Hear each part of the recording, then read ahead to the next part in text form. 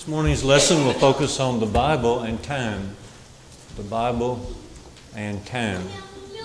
Very straightforward this morning, and so we'll look at three categories together: realities, and then some responsibilities, and then some limitations of time. Realities, responsibilities, and limitations of time. So let's begin with realities. What we mean by this is just the bare facts. Just the bare facts about time. So notice a few of these bare facts with me. First of all, notice that life is a gift. Time is a gift. Time is a gift. Acts 17:24 and 25, the Apostle Paul speaking to many folks in Athens.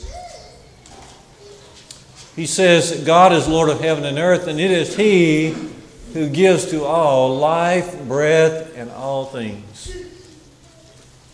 Time is a gift from God. I have learned so much in being able to be around many of you, especially at funeral times.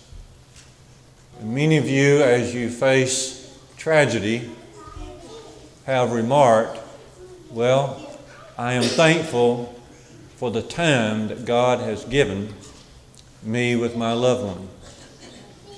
I know when Marcy passed away way back in 2005, that one of the first words out of our mouths, out of the family's mouth, was, we're thankful for the years we had with her. And that's true of every family, true of every life. Life is a gift. Time is a gift from God. A second fact, bare facts about time, and that is time is brief. Time is brief. We read in Job 14:1 and 2, that man that is born of woman is of few days, and full of trouble. And we remember James mentions this in James 4:13 and 14, when he says, what is your life?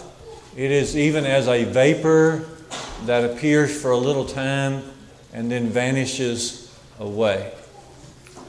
One of the great Psalms about time is Psalm 90. Psalm 90. If we were going to do a deep dive into God and time, we would spend a lot of time in Psalm 90, the whole chapter. But about verse 10 there in Psalm 90, we read that our years come to an end, they are soon gone, and we fly away. Mark that in your Bible, Psalm 90 and verse 10. They are soon gone, and we fly away. And this is brought home to us in a number of ways. Especially, again, when we go to a funeral session. And we were at one in my family Friday. And you see folks there that you hadn't seen in a few years, and all of a sudden, they're no longer young. They're no longer even middle-aged. All of a sudden, they look like the grandparents you had when you were younger. And it's just a reality of life. They are soon gone, and they pass away. Job 7, verses 6 and 7 mentions that our lives pass away as if it were a sigh, as if it was just a deep breath, and then we are soon gone. One of the movies that we watched growing as our children grew up is Anne of Green Gables. Anne was adopted by some parents or some by grandparents, and during the movie, her adopted dad or granddad passes away with a heart attack, and he looks to Anne and he says, I got old and I never noticed. And that's the way it goes. So, bare fact, number one, time is a gift. Secondly, time is brief. The brevity of life. Then the third bare fact is that time is uncertain. It is uncertain. We cannot be sure of how things are going to go each day. In fact, that's what Proverbs 27 verse 1 says. Proverbs 27 verse 1, boast not yourself of tomorrow, for you do not know what a day will bring forth. And James repeats that very phrase in James 4 and verse 13, where he says, come now, ye that say, I'm going to go into such and such a city and spend a year there, buy, sell, and get gain. He says, actually, you do not know what's going to happen tomorrow. So you need to say, if the Lord wills, you will do this or that. So life is so uncertain. Time is uncertain. There's a frailty to life. There's a frailty to time that we all must admit. And we live with this in mind. In Genesis 27, verses 1 and 2, Isaac had grown old, and he was speaking to his son Esau. And he said, Esau, I'm old, my eyes are dim, and I do not know the day of my death. Notice that. He says to his son, I do not now know the day of my death. Well, he's old at that time, but Isaac never really ever knew the day of his death, even when he was younger. And it seemed like he had vigor and he had life before him. Still, none of us ever know the day of our death. And so time is not only brief, but it is often uncertain. And then a fourth bare fact about time is that it is irreplaceable. It is irreplaceable. You know, we read in Hebrews 9 and 27, it is appointed that a man wants to die, and after this, the judgment. There's no coming back to this earth to be able to redo life at all. And King David, tells us about this back in 2 Samuel 12 and verse 23, where David had been praying and weeping, fasting for his little child who was sick. But the child passes on. And so David gets up, he feeds himself, and his servants begin to ask him about his change of demeanor. And David says, look, can I bring her back? Can I bring the child back? I cannot bring the child back, but I can go to him. And David, from that point forward, lived in such a way to try to be able to go into eternity, not only to be with God, but to be with his little child. In 2 Samuel 14 and verse 14, a lady from Tekoa said, we all must die, as water that is spilled on the ground and cannot be gathered back up, and so we all must die. Once we die, we cannot be gathered back to this life. We are as water has been spilled on the ground. And so we see here that bare fact number 4 is that time is irreplaceable. Once it is spent, you just cannot go back and live it again. And then the fifth bare fact is we're talking about the realities, first of all this morning, the realities of time. A fifth bare fact is simply this, and that is that time is meant for preparation. The time that we have is meant to prepare for Judgment Day and to prepare for the ultimate time that we'll spend in eternity beyond this life. Okay? We're just passing through this life. This life is just a time of passing through. This is a time of preparation. Jesus taught this in Matthew 24, 43 and 44 when he said, you know, the good master of the house, if he knew what time of the night that the thief was going to break through and steal, then he would stay up all night so that he would not break through and steal. And so then he says, so you also be ready, because you don't know the hour in which the Son of Man will come. We must live a life of readiness. This life is meant to be a time of preparation for the Lord. And so I wanted to mention, first of all this morning, these realities of life, that life is a gift from God, time is a gift from God. that time is brief, that time is uncertain, time is irreplaceable, and time is meant to be a sphere of preparation for eternity. What do we do with these realities? We pray. Turn with me and notice two prayers that we ought to be praying, and then we'll move on. Psalm 39 verse 4 is a prayer, and please mark this in your Bible. Psalm 39 verse 4 is a good prayer to pray. Okay, good prayer to pray. So Psalm 39 and verse 4, notice what it says, just a short little prayer here. Psalm 39, 4, O Lord, make me to know my end. Make me to know what is the measure of my days. Let me know how fleeting I am. Pray that. Lord, make me to know my end. Make me to know what is the measure of my days. And let me know how fleeting I am. And then this prayer here, Psalm 90 and verse 12 is another prayer to pray. How do you get a hold of all of these realities of life? One thing is to pray. This is what the Bible teaches us. Psalm 90 verse 12, here's the prayer. So teach us to number our days, that we may get a heart of wisdom. When's the last time you prayed that prayer? Lord, teach us to number our days so that we may get a heart of wisdom. Pray about that to the Lord. You know, the more we follow God and His Word, then the more wisdom we'll have, and the more that we'll see that we need to live according to these realities of time. Okay, so next let's notice just a few responsibilities with time. In other words, how do we respond to these bare facts?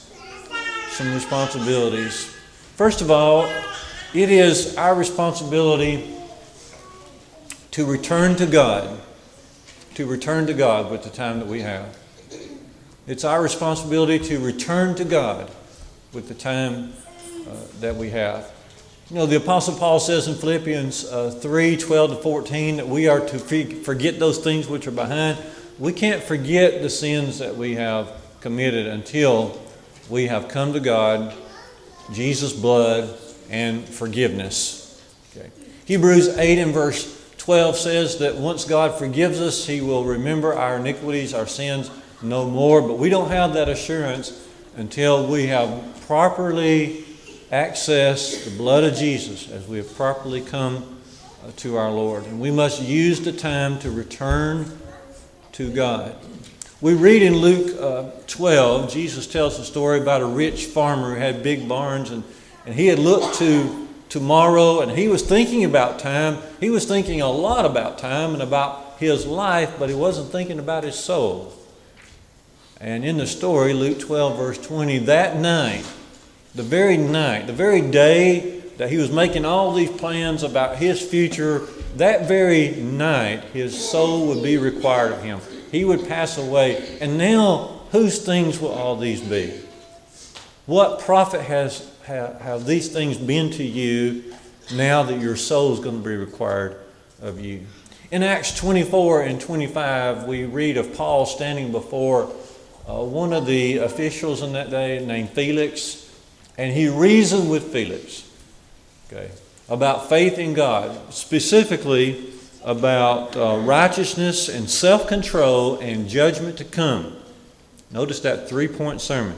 Righteousness, self-control, and judgment to come. And Felix responded and said, in fact, it says there that he actually trembled a little bit, but then he said to Paul, he said, when I have a more convenient time, I will call for you. Well, those convenient times rarely ever come back up. And so we need to make good use of our time. You know, Ephesians 5:16 says we need to be redeeming the time, for the days are evil. To redeem means to buy back. To buy back. As we've just seen, time is really irreplaceable. You can't really buy back time. So this is Paul's way of saying, make the most of what you have. Make the most of your time. And one way of doing that is to return to God. A second way to make good use of our time is to reach out and help other people return to God. Absolutely. Notice there in Ephesians 5 and 16, Paul says, make the most of your time, for the days are evil. What makes today's evil? What makes those days evil? It is sin.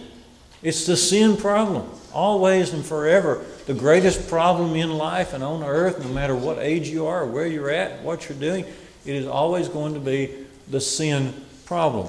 If you read all of Ephesians 5, you see that Paul is being thankful that whereas we were once darkness, but now we're the children of light. Okay? Now that we're the children of light, then we are to make the most of our time because other people are out here and they're in darkness. That's why he says the days are evil. Right there in Ephesians 5:17, he says, don't be foolish, but understand what the will of the Lord is. There are many out there around us, up and down our streets and all around us, who are still in darkness. They do not understand what the will of the Lord is. So make good use of your time by reaching out to others and helping them to know how to be restored back to God. Jesus once said, John 9 and verse 4, I must work the works of him that sent me while it is day. The night comes when no man can work. And so we make good use of our time. It's our responsibility to use our time to return to God and to reach out to others, and also to remove those things in life which will waste our time. We're to use our time to make sure we're removing those things that will waste our time. For example, having pleasure-driven habits is a waste of time. Pleasure-driven habits are just a waste of time. Okay. Now, we understand we need rest. And we learn that more and more the longer we live. We need rest, but God doesn't want us to be driven for pleasure like so many are. There's a warning about this in 2 Timothy 3, 1 through 5, where Paul says in the last days, many will be lovers of pleasure more than lovers of God. They'll be lovers of their own selves more than lovers of God. Jesus says in Luke 8 and 14 that the three big things that choke out the Word of God are the cares and the pleasures and the riches of life. We need rest, but we don't need to be stir crazy about trying to find the next pleasure. And that's how a lot of people live. They live and they do in order to arrive to the next pleasure. Okay. I'm doing this so I can get to my next pleasure. I'm doing this so I can get to the next pleasure that focuses on what I want as pleasure. And that's the world that surrounds us. Okay. And it's driven. It's a madness toward that. People almost have a dizzy type of pursuit toward their pleasure. The reason is that within all of us is a soul, and within all of us is a thirst for something beyond us. There's a thirst within us for something beyond our lives. And many people try to fill that with pleasure. Instead of filling it with God, they try to fill it with, but it's a mirage. It's seeking water, and it all turns out to be just a clump of dried up sand, because pleasure will not fulfill the eternal thirst that's within our souls. So we got to remove pleasure-driven habits, but also we need to remove what I would call panic-driven worry. Panic-driven worry. I love the song, we were singing a little bit ago, Build Your Hopes on Things Eternal. There's another song that isn't there that I think it's entitled, God Holds the Future in Our Hands. God is in the future. And that's a basic part of our belief. That's a basic part of our faith. God is in the future. If we don't believe that, then we got to go back and start over. The Apostle Paul says in 2 Timothy 1 and verse 12, he says, I know whom I have believed. Notice this state of confidence here. 2 Timothy 1 verse 12. He says, I know him whom I have believed, and I am persuaded that he is able to keep that which I have committed unto him against that day. In other words, Paul's saying the Lord was going to keep his promises all the way down to Judgment Day and then beyond.